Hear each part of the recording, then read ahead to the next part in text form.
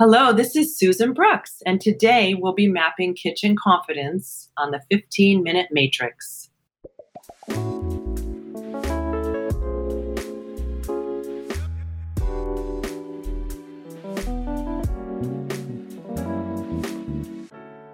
Welcome to the 15-Minute Matrix special nutrition therapy series, where we're going to dive into the approaches, the practices, the dietary theories, and the healing foods that have been used in the most successful practices across the globe and throughout history.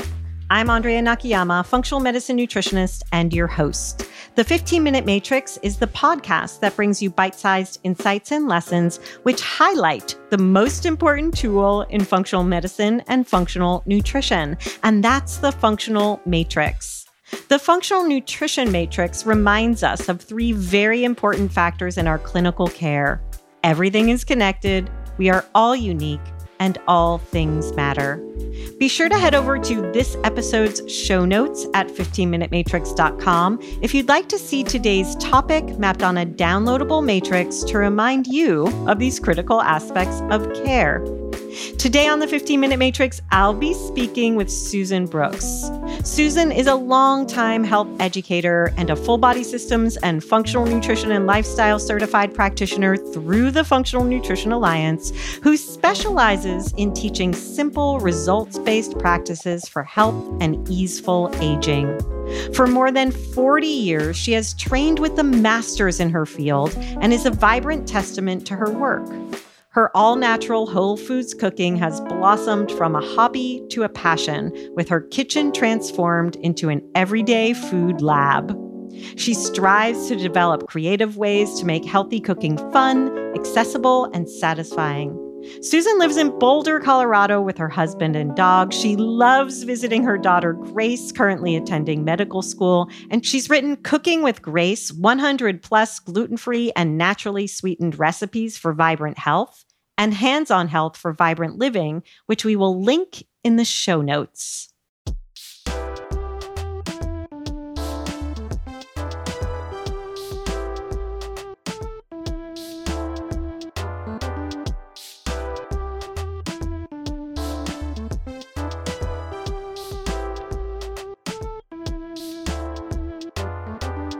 Susan, what a joy it is to have some time with you today. I am so honored to be here. I love your 15-minute matrices. Thank you. And I love this topic of kitchen confidence. I'm excited to unpack it, what it is, how we get there ourselves, and help our clients and patients to do the same. Can we start, Susan, just by defining what you mean by kitchen confidence? Kitchen confidence is just feeling comfortable in the kitchen. One of the most surprising things I've found with my clients is this chasm that a lot of people have between wanting to be healthy and eat healthy foods and create them, and having this huge leap between that thought and how to get there. Things as simple as even knowing how to read recipes. Some people don't even have that confidence. Yeah, it's so interesting because I was thinking about our conversation ahead of talking to you, Susan, and I know it took me practice. I wasn't raised with the opportunity to really cook. My mom didn't teach me. My grandma didn't teach me. I saw them doing things, but I didn't get any lessons. And it really wasn't until after I graduated from college, I was used to being an artist and I needed something to do with my hands. And I found that I was cooking and chopping and learning and reading cookbooks. And not everybody has that time, but I learned by doing. Yeah, absolutely. I mean, there is a Zen quality to being in the kitchen. I think like anything, I mean, look at parenting. We just learn as we go. And that's definitely what cooking is about. I myself have also never had cooking lessons. I certainly did not have much role modeling in the kitchen. In fact, maybe that's why I was so motivated to learn. Yeah, it's really kind of fascinating when we think about that history and what propelled us to get in the kitchen. And like you, I find being in the kitchen part of my meditation. It's where I'm unplugged. I'm with my thoughts. I'm listening to music or something that's interesting to me. I'm getting inspiration, but I just have this love of making things. Susan, have this joke with my boyfriend. He'll be coming over on the weekend and I like to make dinner for him. And he'll say, "What are you making?" And I'm like, "I'm not sharing. Like, it's my secret thing." Like, I don't want it to be judged ahead of time. Like, "Oh, I don't want that." I just want to have fun in the kitchen. And so it's my like private time where I get to create. I find that it's the perfect blend of art and science and nurturing and, as you said, meditation. I just find it's so joyful, and I love color. Like, I love working with the different colors and bringing those in to food. So I just scratch my head.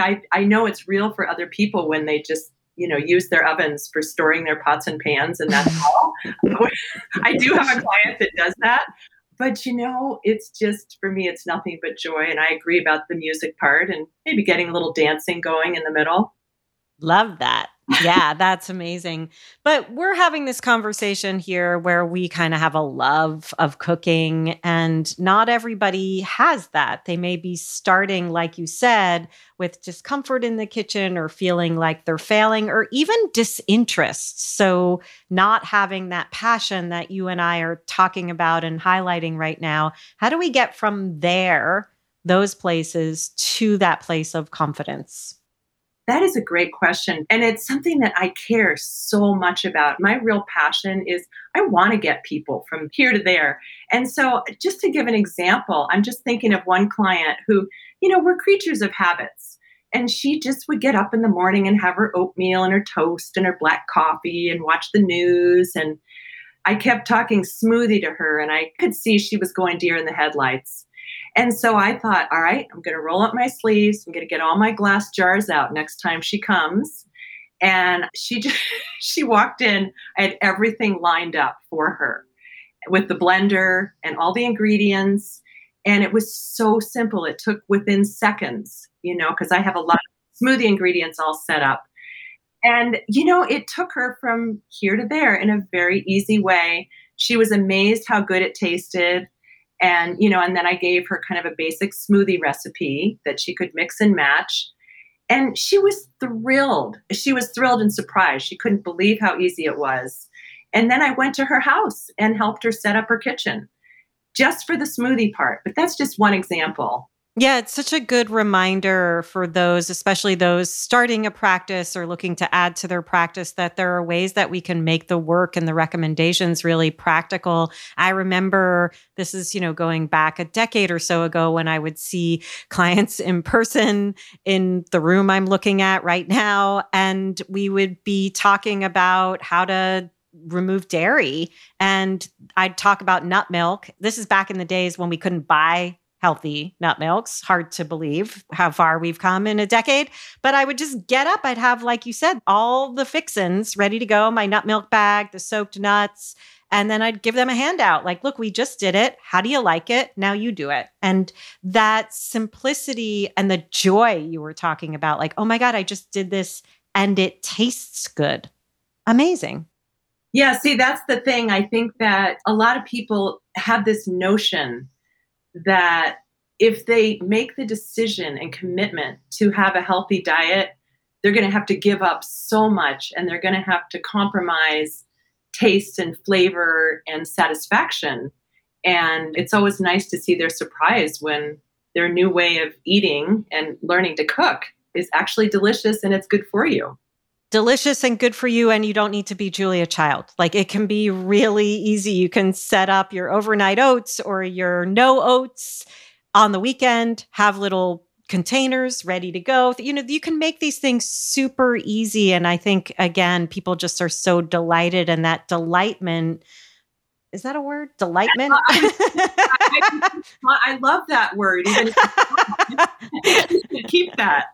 The delight leads to that confidence, because it's not only like, oh my gosh, I like this, and it's delicious and it's healthy and I made it. And that's like, confidence comes from that, a little bit of that pride in what we're able to achieve.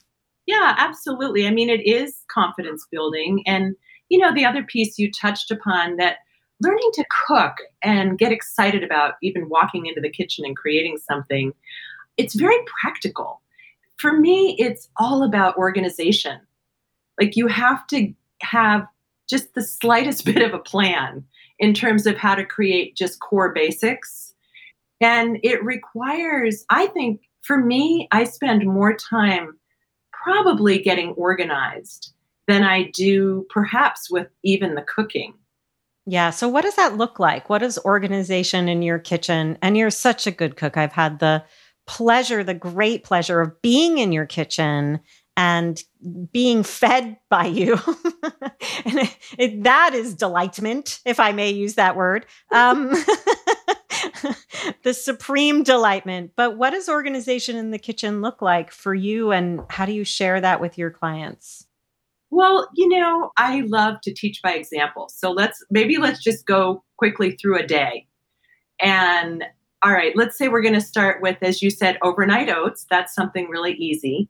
So if we're going to do overnight oats, then we want to make sure we have all the ingredients. And so that might be something as simple as lining up your gluten-free oats next to your chia seeds, next to your chopped up walnuts.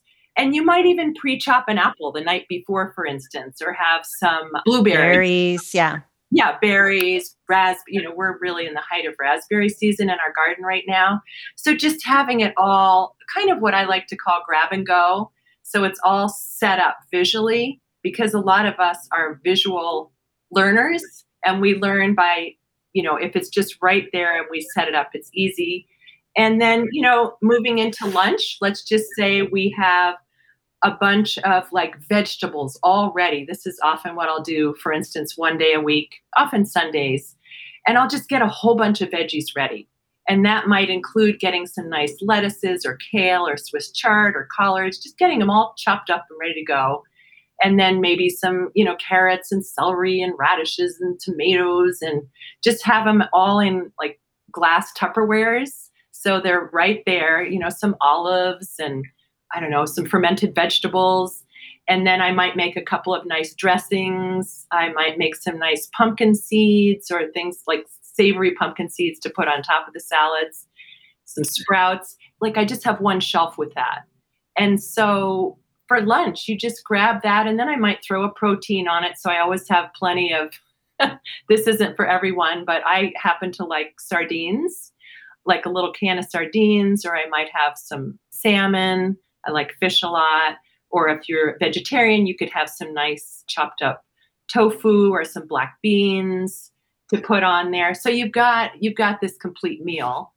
And then dinner, again, very easy. You might have some nice steamed veggies and a sweet potato, but it's all right there. So I might have some nice proteins all lined up in the freezer, for instance. I'll just see what's on sale in the store and I have one whole row in my freezer that's just protein type foods and maybe some veg like black bean burgers, things like that. Yeah, perfect. So a little bit of setup goes a long way. You mentioned to me, Susan, that one of the surprises for you of writing your book or your latest book, I should say, Cooking with Grace, was the community aspect that came from the book and of cooking and being in the kitchen. Can you talk a little bit more about cooking and community?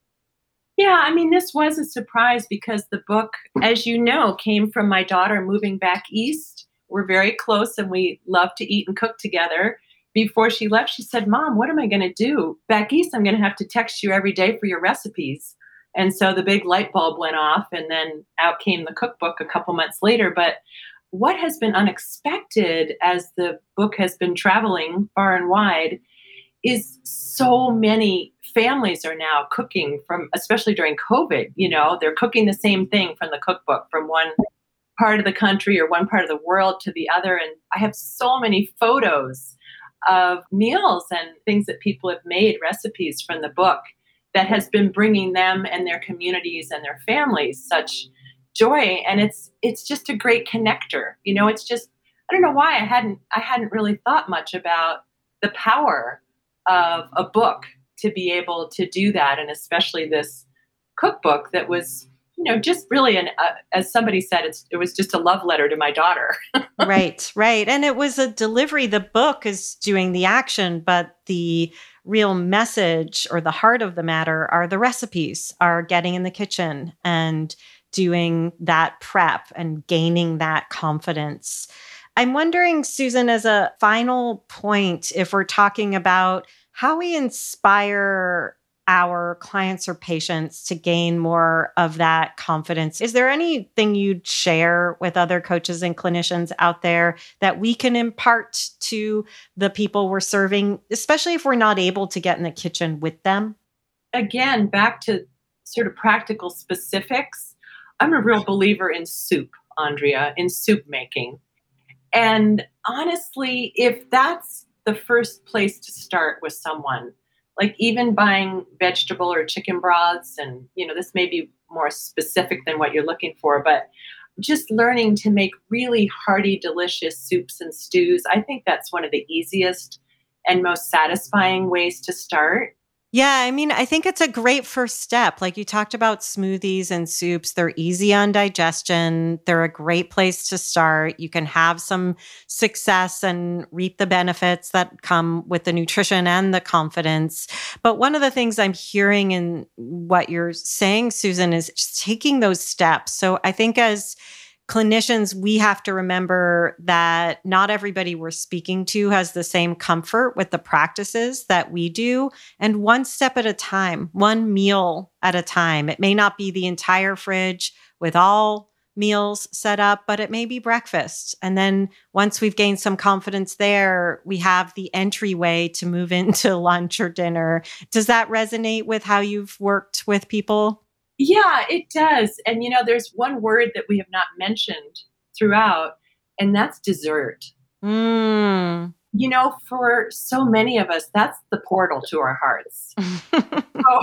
So what we start with, we often think healthy eating precludes being able to have these delicious desserts. Why don't we start with some really delicious chocolate mousse made with avocados and in a blender takes about 15 seconds. So I think people just need to choose to meet themselves where they are with their relationship with food. What are their favorite foods and textures and meals? And maybe start there. Just build your repertoire starting with one favorite dish. So true. Susan, thank you so much for joining us and helping us have some fun thinking into how we all build upon our kitchen confidence. We will link to your book in the show notes, and I'm excited to do more cooking from it. Thank you. It's been an honor, Andrea.